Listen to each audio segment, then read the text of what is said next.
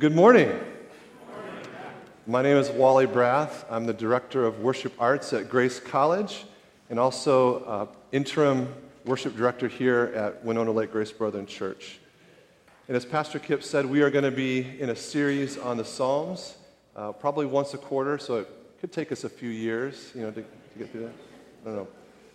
The ways in which we worship affect what we believe about God. Worship is formational. We become what we behold.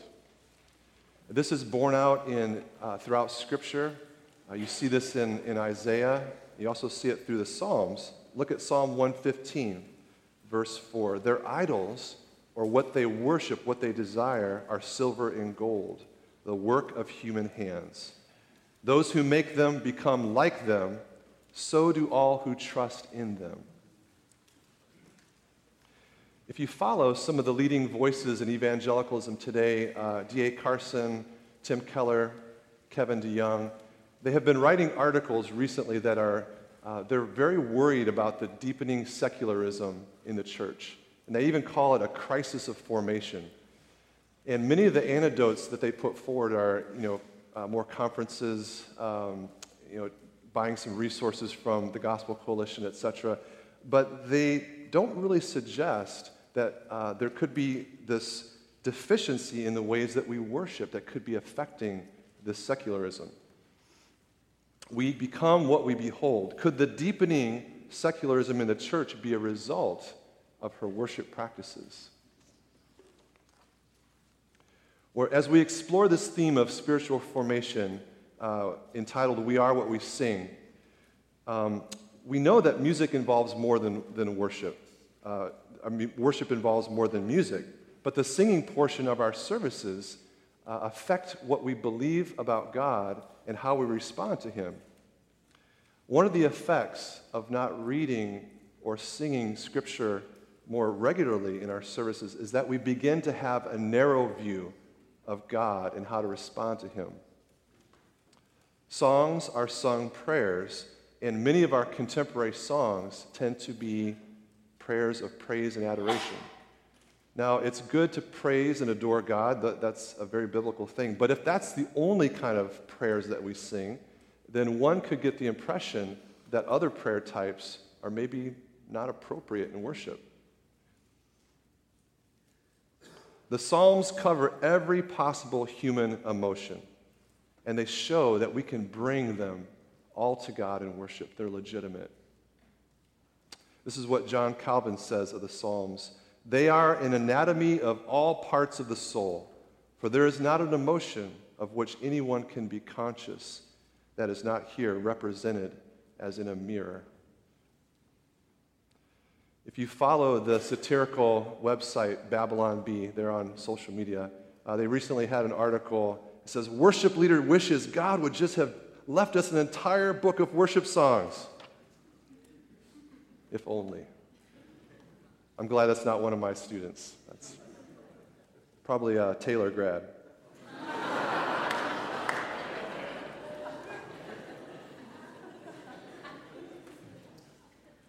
The book of Psalms is divided into 5 smaller books, 5 sections. And there's not really internal evidence to how they're organized. They're kind of based a little bit on authorship. David wrote over 70 of them, and his tend to be towards the first 2 books of the Psalter. There's roughly 7 psalm types. You can see those up on the screen. There's the hymn, which includes praise and adoration.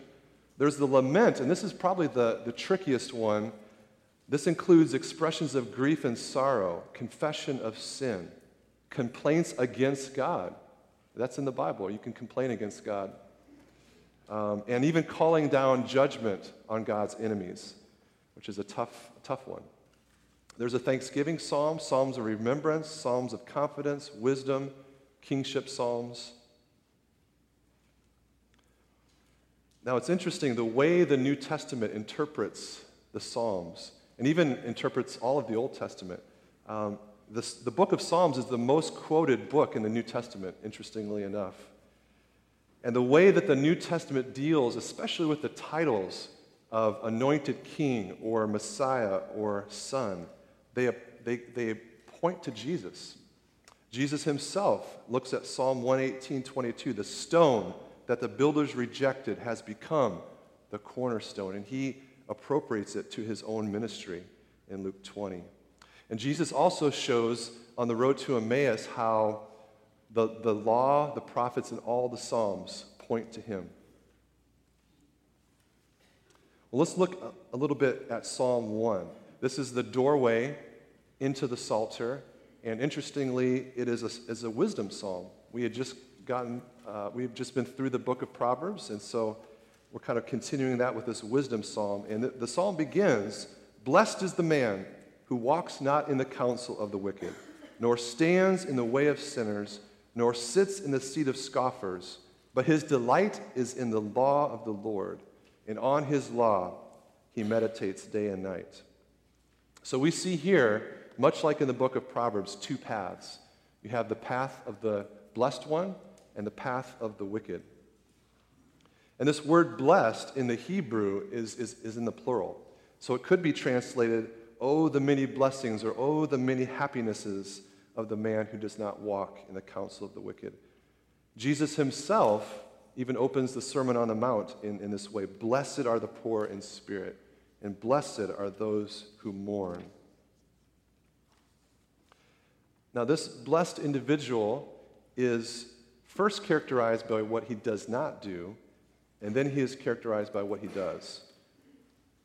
And many commentators see this little progression in verses 1 and 2, this walking and then standing and then sitting, as an effect of what happens when you listen to the folly of the wicked. And this actually kind of is a clue into Hebrew poetry in itself, because in Hebrew poetry, they say things multiple times to enhance the meaning. We see this parallelism. But here we actually see something even more unique. We see three sets of triplets up on the screen there. You see that? Walking in the counsel of the wicked, standing in the way of sinners, sitting in the seat of scoffers. Now look at that middle column. Derek Kidner, he relates counsel to thinking, and he relates way to behaving, and seat as belonging. So this idea of thinking and then behaving and then belonging. These almost like different degrees of distance from God. This is what happens when you immerse yourself in the way of the wicked. The psalmist then moves to the positive characteristics of the blessed one. "But his delight is in the law of the Lord, and on his law he meditates day and night." Sounds so happy. C.S. Lewis, in his book on the Psalms, said, "Who delights in the law?" I mean, really, who delights in any law? Usually we delight in food and fellowship, but nobody delights in the law. In fact, we curse the law, don't we? I mean, I've never cursed the speed limit, but some people do that. You know, it's not good. But it requires a heart change. You have to have a change of heart. God has to change our heart. And in fact, here's a clue in the psalm that this is pointing to Christ. He is the true blessed one. He is the one who delighted in God's law perfectly and who obeyed God perfectly. And he calls us to follow him. Notice also that it is both head and heart. It's a delighting in and a meditating on. You know, sometimes in our post-Enlightenment culture, it's just all about kind of thinking thoughts about God, or you come to church, you know, I'm going to kind of get some new information about God. No, it's about a delighting in. It's our head and our heart together. Psalm 40, verse 8 says, "I delight to do your will, O my God. Your law is within my heart." So then what are these blessednesses? What is the result of this that the psalmist speaks about? Well, verse 3 says, "He is like a tree planted by streams of water that yields its fruit in its season, and its leaf does not wither. In all he does, he prospers." So here we see the blessed one is fruitful. He is fruitful. Think of the fruits of the Spirit: love, joy, peace, patience, kindness, gentleness, faithfulness, self-control. And then in John 15, Jesus says, "I am the true vine, and my Father is the vine dresser. Every branch in me that does not bear fruit, he takes away and he prunes. And every branch that does not bear fruit, he prunes, that it may bear more fruit. And then later in that passage, he says, if anyone does not abide in me, he is thrown away like a branch and withers. And the branches are gathered, thrown into the fire, and burned. This last verse here of gathering the branches and burning them, this is very similar to some of the imprecatory language we see in the Psalms. Jesus is not afraid of using language of judgment. And again, verse 4 contrasts the blessed and the wicked. So compared with the fruitfulness of the blessed one, the wicked are like chaff that the wind just blows away. Jesus hits on this again when he teaches on the wheat and the tares in Matthew 13. And then the final verses reveal the fate of the wicked. Therefore, the wicked will not stand in the judgment, nor sinners in the congregation of the righteous. For the Lord knows the way of the righteous, but the way of the wicked will perish. So if you rewind, go back to verse 1. If somebody is going to stand amongst sinners and amongst the wicked and belong to them and they're going to stay there, they will not be able to stand in the day of judgment. They will be cut down. So grateful for the gospel because none of us is worthy to stand in the judgment.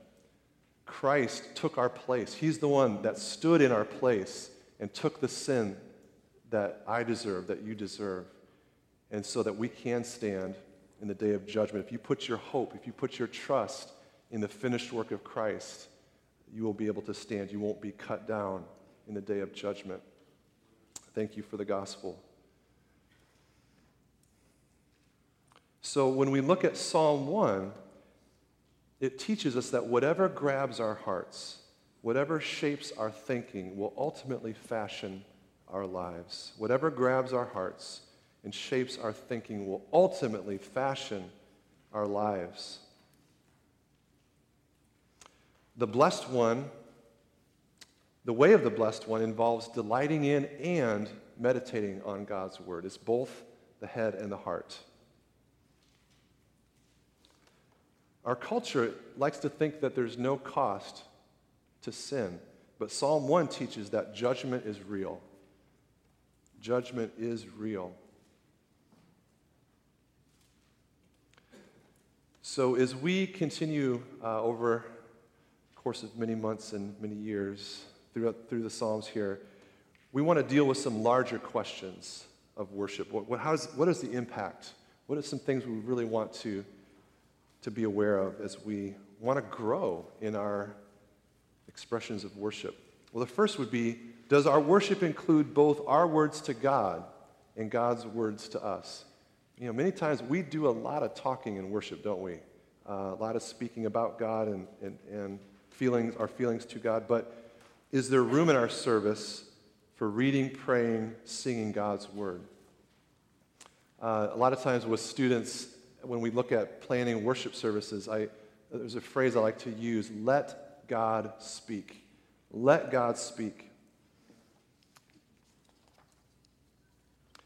And as we do speak to God, are we using beauty and range of imagery and actions that the Psalms use?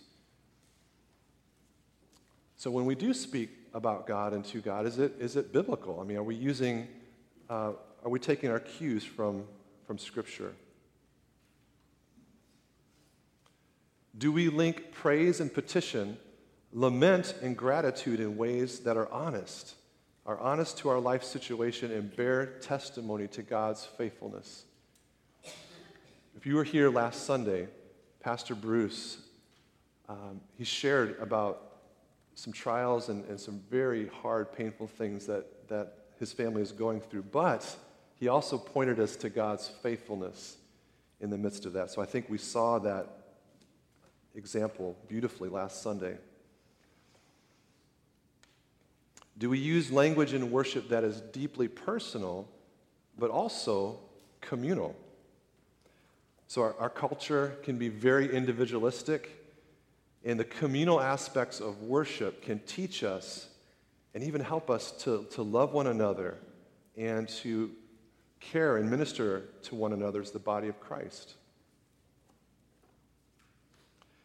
Do we express the full range of human emotions before God in worship? We touched on this, how the Psalms do this. And if you're familiar with the band U2, Bono and the pastor Eugene Peterson have an interesting series of videos that they do, and they explore the depth and the breadth of the Psalms. And one of the critiques that Bono has on modern Christian music is that he just doesn't see the breadth, the emotional breadth that he sees in the Psalms. And he even calls sometimes Christian music a little dishonest for that reason. When we're dealing with anger or confusion or doubt, heartache, the Psalms teach us that we can bring all these situations and we can bring all these feelings to God in worship. We don't have to check them at the door.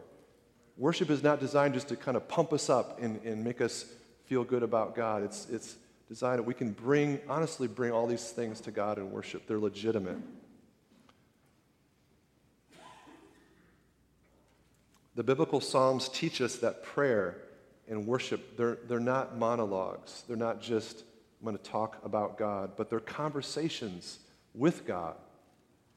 So do we experience this dialogue with God in worship?